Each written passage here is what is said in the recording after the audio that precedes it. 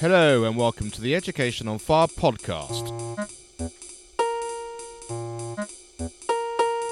The place where we share creative and inspiring learning in our schools.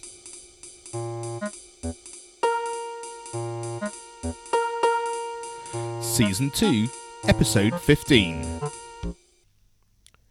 Hello and welcome back to the Education on Fire podcast with me, Mark Taylor. Today, this is part 3 of our Apps for Good focus, today's podcast is going to be split into a couple of sections. First of all, I'm going to be speaking to Chris Aitken, who's a teacher from a high school in Scotland, talking about his experience from a teacher's point of view of Apps for Good and how it's impacted on his school and his students. And then I'm going to take you back a little bit to the launch episodes, because I'm also going to be speaking to the fellows of the Apps for Good organisation, and they're going to give a little bit of insight in their experience of what it's like to be involved beyond having had their apps made, and they've continued to be part of the Apps for Good. It's described as a friendship, really, and how the organisation's really supported them into their sort of later learning and then towards the start of their careers. So that's going to come in the second part of the show. But first of all, this is Chris talking about his experience as a teacher. Hi, Chris. Hello, how are you doing? Great. Could you just give us a little bit of background about your school and how you use Apps for Good? And we're really keen, having spoken to Heather, just to sort of hear a little bit about how it works practically within your school, and also how it works in other schools, especially on that sort of the early part of sort of age 10 and that sort of end of primary level. Yeah. So I'm Chris Aitken, computer and science teacher at Wick High School in Caithness, at the very far north of Scotland. We've been using Apps for Good as a course for 5 years now. We took Apps for Good in during a time of significant curriculum change in Scotland with the introduction of the Curriculum for Excellence. The emphasis for the Curriculum for Excellence was to provide a broad set of learning experiences for students and give them opportunity to have cross-curricular work and give the teachers the flexibility to teach what they want and how they want to teach it. It gives them that flexibility and freedom. So it came at just the right time for us. I think we were one of the first schools in Scotland to take on the course. We run this course with 14 to 15-year-olds in our third year curriculum. That's the third year is the last stage of the broad general education before they move on to senior phase, which is where they do certificate courses. The course we run in curriculum time over the course of a year is team-based, where students come up with a problem within their sphere of interest, and then they design a solution for that problem. The course isn't really teacher-led to an extent, and some teachers find that quite a kind of strange concept.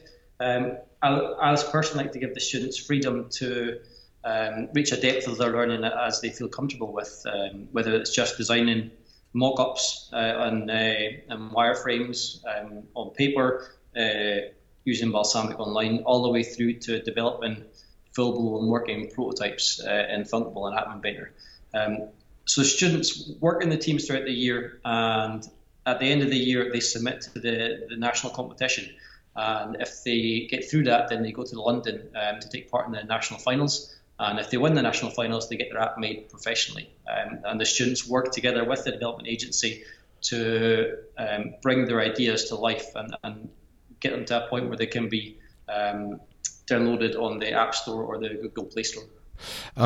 What I really love about it is the fact that it really comes from them coming up with an idea which is important to them. Like you say, it's often sort of social-led, isn't it? Or just a way of trying to fix a problem which they come across or that they feel would actually help the world. And I think that's a really good starting point. It's not about learning how to build an app. It's about learning what's important within your life, and finding a way to find a solution with it actually in this sort of technical sphere.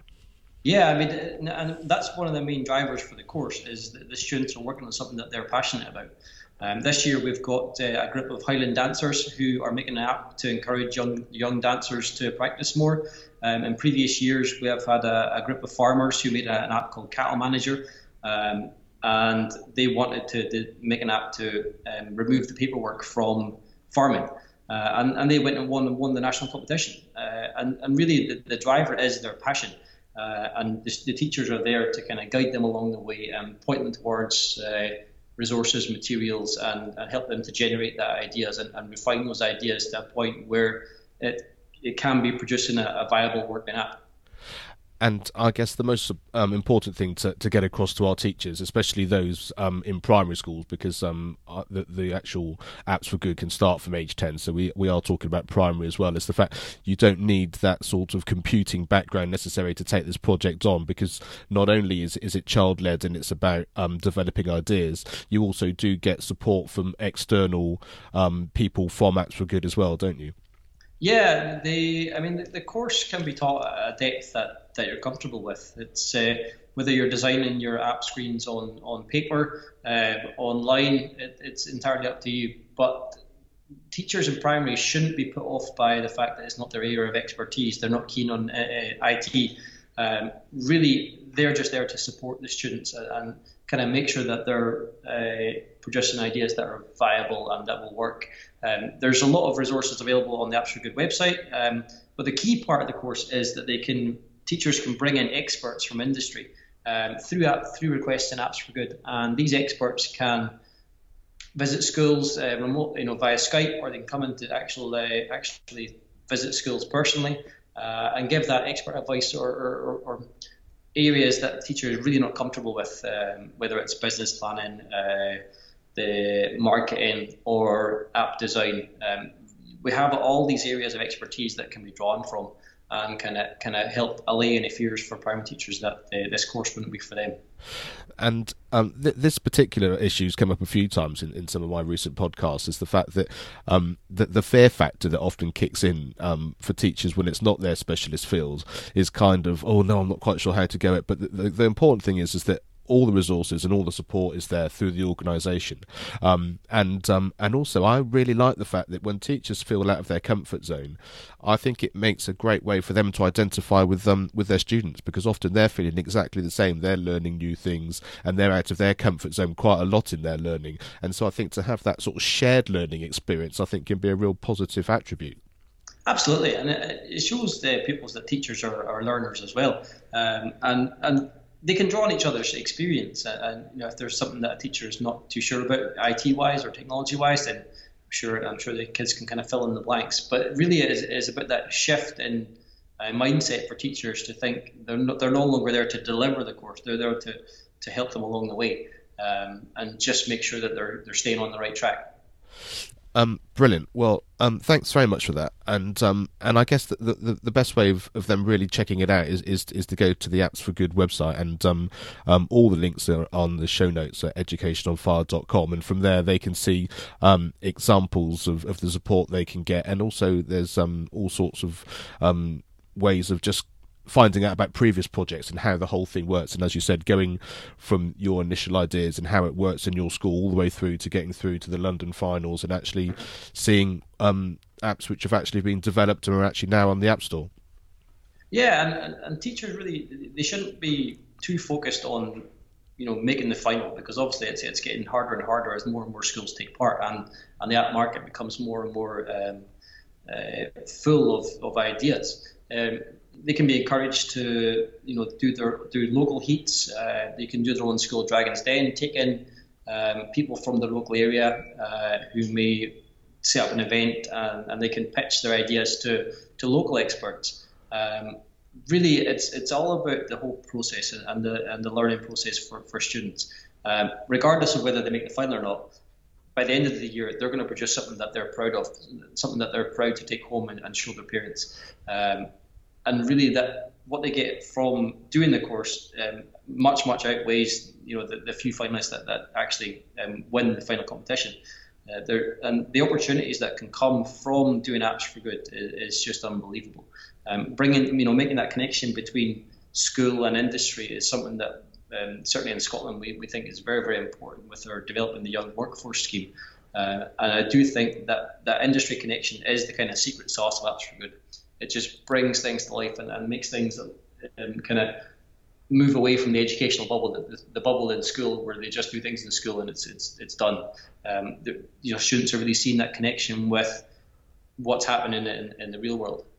Yeah, and exactly what the bigger community out there, both in terms of workforce and the support that you can have, and just bringing it all together. And I think that link is absolutely key. I think anything which starts to separate out the fact I go to school and then I do something else, and actually no, you're just living your life, and this is a way of finding support, finding resources, finding organisations that you can feel like you can work with, and I think that organic nature of learning is absolutely key to a really bright future for everybody that's currently in school and beyond, for that matter.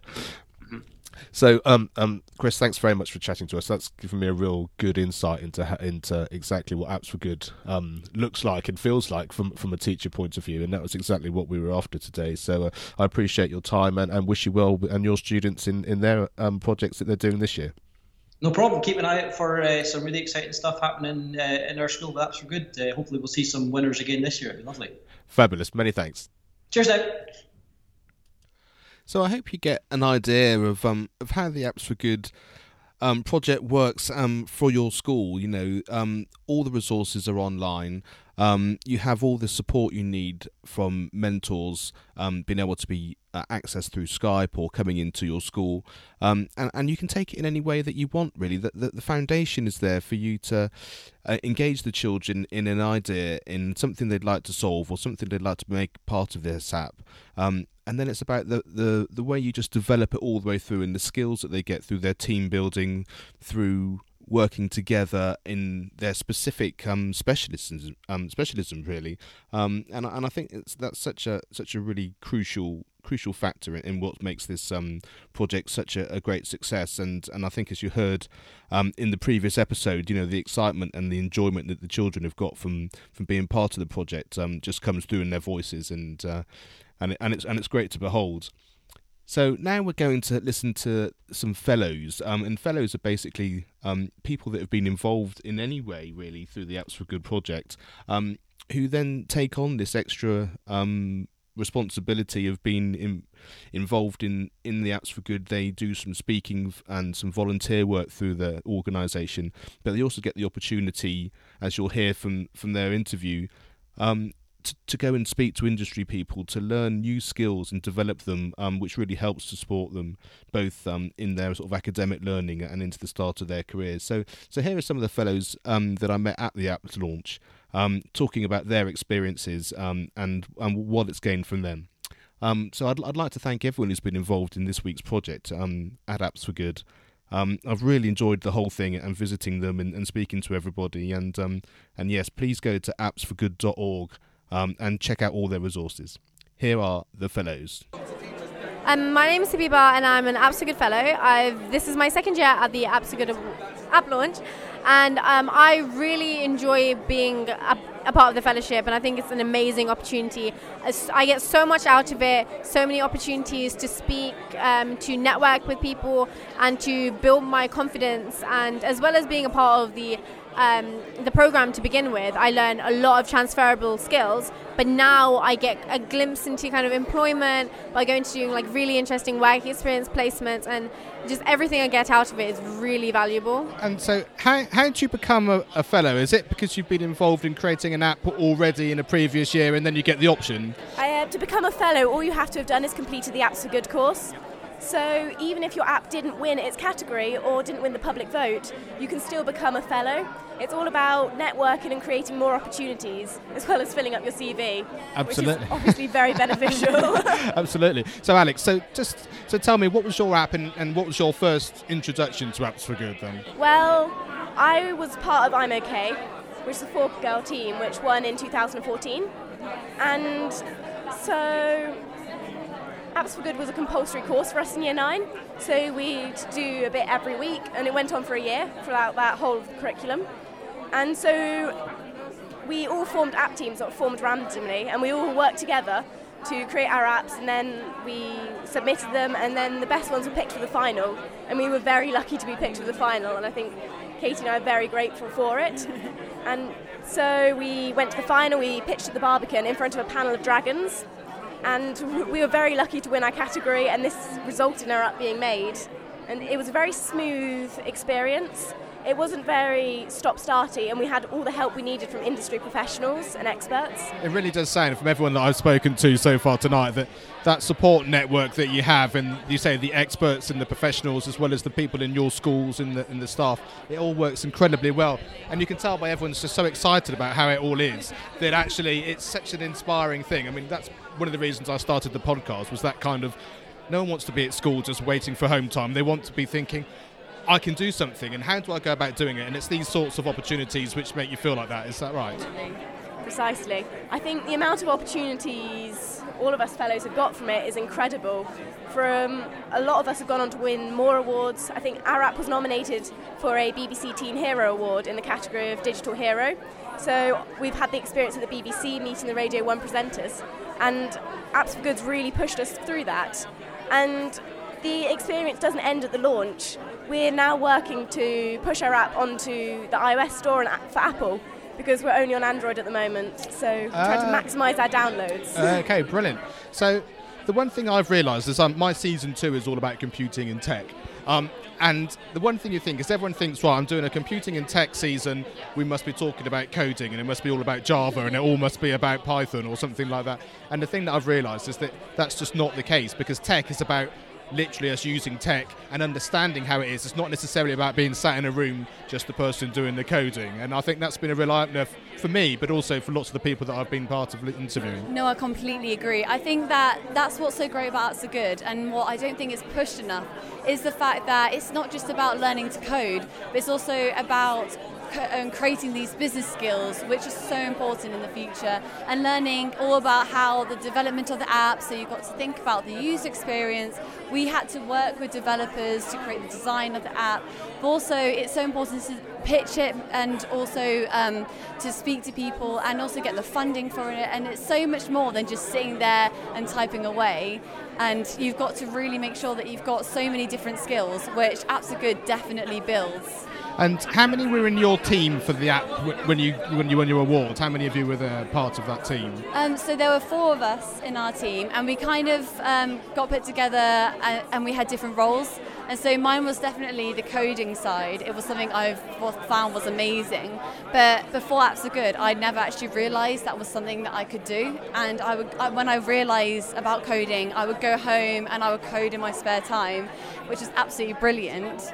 There was another girl who, she was in charge of the content, and so she was really knowledgeable about our app, and so she was able to kind of design it all. And then Alex was definitely into the business, the public speaking, and she and Josie worked together. Josie was more the design of the app, how it looked, the fonts. So definitely it also teaches us about teamwork, definitely, because if you need all these different people, you need to build on each other's strengths to create this app. And I think that's the thing that's really important to get across, is the fact that you're all part of a tech team because you're building an app. But within that, you've all got your specific roles, which come from what you're interested in and how it is that you want to produce what it is that you're doing. And that's what people don't necessarily understand. I've built an iOS app, and I don't code at all, but I have someone who does the coding, and I've got someone who does all the artwork. I was much more project managing, much more sort of understanding how it all goes together and following the whole thing through. And you think, actually, how can you have a tech company but not code? Because I don't need to. It's not something I've ever done. I'm a professional musician. That's my day job. I'm nothing to do with tech. But here we are, talking about it. And I think that's a really key thing. Fantastic. So where do you go from here? How long does the fellowship last? I think it's indefinite, isn't it? I mean, Mahima, she's just in her final year of university, and she's been with the fellowship for 6 years. And that's what's great about it, is that they're so open to supporting you, and they're so excited to see where our journeys are and to support you in any way that they can. And so definitely it's indefinite. So you haven't said to Heather, maybe 10 years and I'll be knocking on your door for you to hand over the baton and it'll be my turn? Or? Well, I'm definitely considering it. Well, brilliant. Well, thanks for talking to me. It's really great to speak to you. Thank you so and much. I love the energy that comes from all of you, and I think it's a fantastic thing. So congratulations. Thank you. Thank you for listening to the Education on Fire podcast. For more information, please go to educationonfire.com.